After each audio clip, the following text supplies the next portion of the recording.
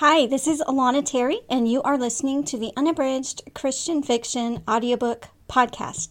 I'm really glad you joined us for Season 4. We are streaming daily chapters from full-length Christian fiction audiobooks just for you. And the sponsor for this season of the Unabridged Podcast is Blessing on the Run, which is also the audiobook you're going to listen to. So if you would like to listen to the entire audiobook at once, you can go to alanaterry.com/blessing to get your free audiobook copy, or you can tune in right now for today's chapter of Blessing on the Run. Chapter 27. The sun's nearly set by the time the three of us arrive back at Mom and Dad's, and we're all exhausted from those hours answering questions at the police station. Tyson finally perked up when he heard we were going to Grandma and Grandpa's for a late Christmas dinner. I hope he doesn't stay scared for too long. Jared's good and dead. I guess Driscoll saw our little skirmish with the gun and shot him twice, once in the chest and once right in the skull. I tried not to let Tyson look, but he was curious. I think he might have seen the body. Just hope it doesn't give him too many nightmares. Mom hasn't stopped hugging the three of us since we set foot in her house. I swear she's alternating between me and Tyson and Damien like we'd float away if we went longer than 10 seconds without some sort of physical contact. Dad's pretty overcome with emotion. He says a few harsh words about Jared and then apologizes right away. Tells my son that's no way to talk about anybody made in the image of God, no matter how evil their actions are. As for me, I'm still thinking about those old-fashioned psalms, the ones about praying for God to smite your enemies and punish your foes. What is it that God says? It is mine to avenge. I will repay. I don't know. I'm trying not to think about it too much right now. I'm so glad I have a son to focus all my energy and attention on. If it weren't for me knowing that Tyson's watching every move I make, I'd probably lose it. True story. As it is, I managed to hold myself together while Dad prays for our Christmas dinner. He thanks God for protecting me and Tyson, thanks him for Damien's quick thinking and Detective Driscoll's fast shot. He doesn't say anything about Jared, and I wonder if it does any good to pray for someone who's already dead. Not that I'd know how to pray for a monster like him. Damien squeezes my hand when we're done.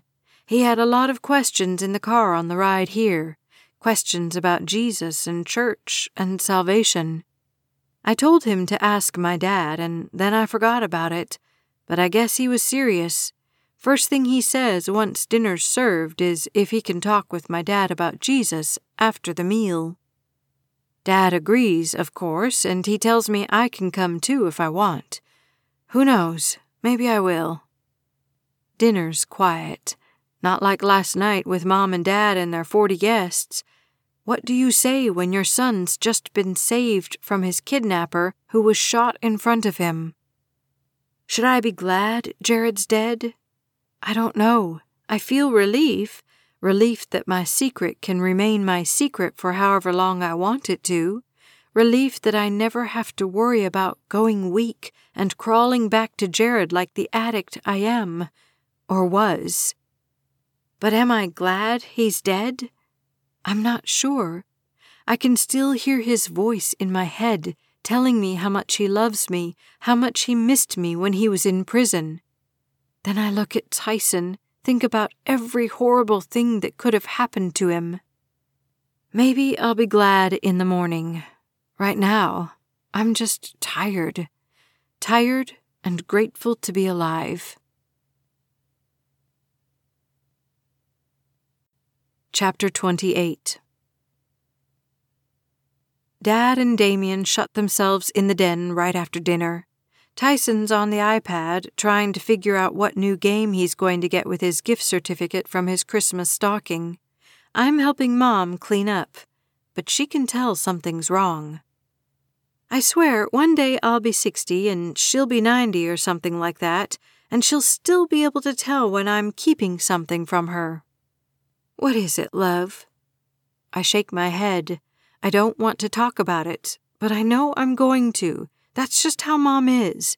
You can try to resist, but eventually she finds a way to draw all your woes and sorrows out. Sometimes it's healing and cathartic. Other times it's like trying to extract a tooth with nothing but a miniature ice pick. I'm just thinking. This is how I warm myself up. I still don't know what I'm going to tell her, so I say this to buy myself some time. She sits down at the table and motions for me to join her. Once seated, I pick up my dirty fork and scrape some leftover green beans around on my plate. What's on your heart, Pumpkin? I sigh, trying to summon the courage this is going to take. Maybe if I weren't pregnant, I wouldn't bother telling her. I'd keep it a secret like I have for so long. But the sonogram said it was a girl, even though I've been convinced it's a boy, and part of me worries that until I get this off my chest, until I find forgiveness for this sin in my past, I'll somehow jinx my unborn child. You know you can tell me anything. Mom's holding my hand, even though I don't remember her reaching for it. I glance in the living room to make sure Tyson isn't here. He can never learn what I'm about to say. It's just that seeing Jared again made me think about something that happened a long time ago, I begin. Mom doesn't reply. I stare past her shoulder so I don't have to make awkward eye contact, and I continue. It started a few months before I moved in with you, back when I was in junior high. I steal a quick glance. Mom's face is serious. I can't watch, can't look at her expression when I confess what I did to that little baby girl so many years ago. My voice is flat and expressionless. I tell her everything, down to the most intricate detail, the little fuzz on the skin, the way my baby hardly cried at all. The only thing I don't mention is how she stared into my eyes. I can't stand to let Mom see me. I cover my face, but she leans in and lets me hide against her shoulder. 10 seconds later, her shirt sleeve is drenched with my tears. I killed her, I sob. I didn't know what to do, and I was all alone, and I left her there to die.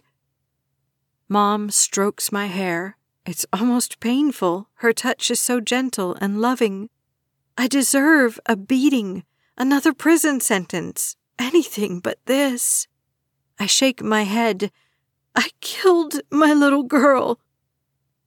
I keep waiting for Mom to state the obvious, that there's no way to know for sure if she died, that she could have been rescued. Maybe someone found her that night. Maybe she was adopted into a loving home, far more stable than what I could ever have hoped to offer. But all she says is, "How long ago was this exactly?" I tell her.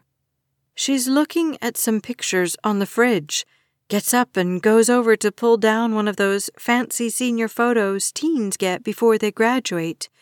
She hands it to me. "Who's this?" I ask. Mom sits, rubs my back slowly and carefully, like she's afraid I might break if she goes too fast or presses too hard. "That's one of the foster daughters who came to live with us. You remember Tiffany?" "Yeah, she graduated pretty recently, didn't she?" I squint. I never took the time to get to know any of Mom and Dad's most recent foster kids, but I do remember seeing this one around, even though I didn't bother to keep track of her name. Mom sighs. "A few years ago, we told the state we were interested in adopting her." "Oh, I don't know what else to say. What in the world does this have to do with me?" "There was a problem with the paperwork, though," Mom continues. "Couldn't figure out how to get in touch with her birth mother." "Yeah?" She nods. See, a while back, a baby was born and put into the foster system. By the time she came to live with us, there was some sort of mix-up with her file. When our caseworker approached the birth mom to talk about signing off parental rights, the woman was confused. Yes, she had a child in the system, but it wasn't Tiffany, this little girl who'd been born in a middle school bathroom. Mom pauses to let the words sink in, but I'm afraid my brain's shutting down. I can't think, can't process, can't feel. We told them we still wanted to adopt her, but they said they'd have to try to track down the real birth mom. Didn't apologize for their mistake, didn't tell us how long it would take. By the time Tiffany graduated and moved out west, it was too late. Far as I know, the state still can't figure out who delivered Tiffany Franklin. Her last name's Franklin? Mom shrugs. Don't ask me where it came from. We may never know what happened between the time someone found her and the state made such a mess out of her file. But I do know one thing. That daughter you've been mourning over, the one you've felt so guilty over for so long, is a high school graduate, a beautiful young woman, and she's living out on her own in Washington and doing just fine. Chapter 29. I've been sitting in the guest room for an hour or more, sitting here and staring at this picture. My mind refuses to accept that this young woman could be the same little baby who'd held my gaze 2 decades ago. She's all grown up now. How could that have happened? I'm sorry, I whisper to the girl in the photo. Tiffany Franklin. I'm sorry, I repeat. Mom tells me I shouldn't feel guilty. After all, Jared had wanted me to get rid of her. If he had been with me the day she was delivered, she would have never survived. Mom says I should feel proud that I gave my child life. I suppose that's one way to look at it. The other way to look at it was that I was so afraid of losing Jared, so dependent on him, so in love, that it was easier for me to abandon a perfect little baby in a filthy trash can than to find someone to ask for help. Forgiveness comes so easily to Mom. It's harder for me. She told me a little bit about Tiffany, about how she gave her life to Jesus at a church youth group event, about how well she did in high school, about how bright she is. I realized that those afternoons when Mom would babysit my son, Tyson was in the same house as his biological sister. I can't even. Mom told me that if I wanted her to, she could introduce me to this woman who, through some twisted work of fate or divine intervention, is both my daughter and my foster sibling. I don't know if I'm ready for that yet, I told her. Thankfully, Mom seemed to understand. She didn't get all pushy. Should I take Mom up on her offer? Should I let this young woman know who I am? I still can't believe I was coming over to this house 2 or 3 times a week to drop my son off or pick him up, and my daughter was here, that whole time, and none of us suspected a thing? I'm startled by the sound of the door. Damien clears his throat and comes in. Am I interrupting anything? I slipped the photo between the pages of the Bible on the nightstand. No, I'm just resting. He sits down on the bed beside me. Did you have a good talk with my dad? I ask before he can question me about the photo I've hidden. He nods. There's something in his eyes, an almost radiance. It was really neat. I wish you would have been there. I shrugged. Yeah, well, I've heard it all by now, I'm sure. But that's the thing. Damien's speaking twice as fast as normal. Does he have any idea how tired I am? Any idea what sort of heaviness is hanging over my spirit after all that's happened today? I thought I'd heard it all too, but your dad has this way of helping things make so much more sense. I glance over just to make sure that this really is my boyfriend and not some stranger. What kinds of things did you talk about? How to know if God's really forgiven you, how to know for sure if you'll go to heaven, how it's not about how good we are, but if we've trusted Jesus to forgive us, and a whole bunch of other things. We were in there for a really long time. I glance at the clock. Were you?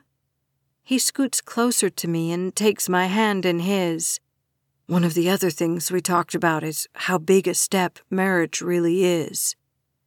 Now I'm giving him my attention. Is he changing his mind about the engagement? Did my dad convince him to break up with me? I know we haven't done things perfect, but I want that to change, he explains. Yep, he's breaking up with me. I can't even. Thanks, Dad. Perfect timing, and Merry Christmas to you too. What kind of changes? I ask cautiously. We can talk about all that after. After what? That's when he slides off the bed and gets down on his knee, still holding my hand. After I give you this ring back. That is, if you'll take it. In spite of everything, today's trauma, my exhaustion, the fact that I have an adult daughter Damien doesn't even know about, I smile. Are you asking me to? He's grinning too. Better believe it. Can I put it on? Yes. Yes, he repeats. You really mean it? Your answer's yes? Yes. I chuckle. How many times do I have to say it? He slips the ring on my finger and beams. Perfect fit. I don't tell him the truth, that until I get over the rest of this pregnancy and stop being so bloated, the ring is way too tight. But after this daughter, or son, of ours is born, it will work just fine. Perfect fit, I agree, and he hugs me. Merry Christmas, he says, and kisses the top of my head. I pull him to his feet and kiss him lightly on the lips. Tipping my chin back, I gaze up into his face and smile. Merry Christmas. We hope you've enjoyed our production of Blessing on the Run, written by Alana Terry, narrated by Becky Dowdy. Copyright 2019 by Alana Terry. Production copyright 2019 by Alana Terry.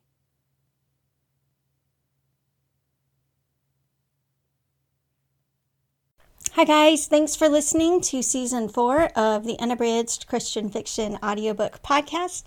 I'm Alana Terry.